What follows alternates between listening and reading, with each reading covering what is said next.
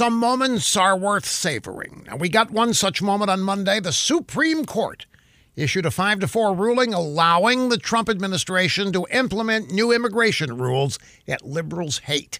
According to the new public charge rules, immigration officials are going to weigh positive and negative factors when deciding whether applicants ought to be granted legal permanent residency, green cards.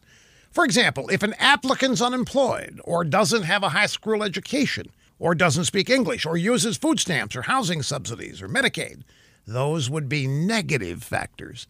If an applicant is self-supporting, is educated, and can contribute to the country, those would be positive factors.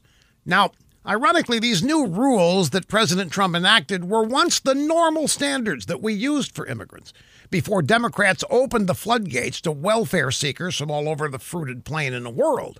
But when President Trump laid out the rules last October, a New York district judge issued a nationwide injunction. This judge blocked the implementation of national immigration policy as determined by the president. On Monday, the Supreme Court lifted that injunction while allowing the legal challenges to continue. It's not the final ruling.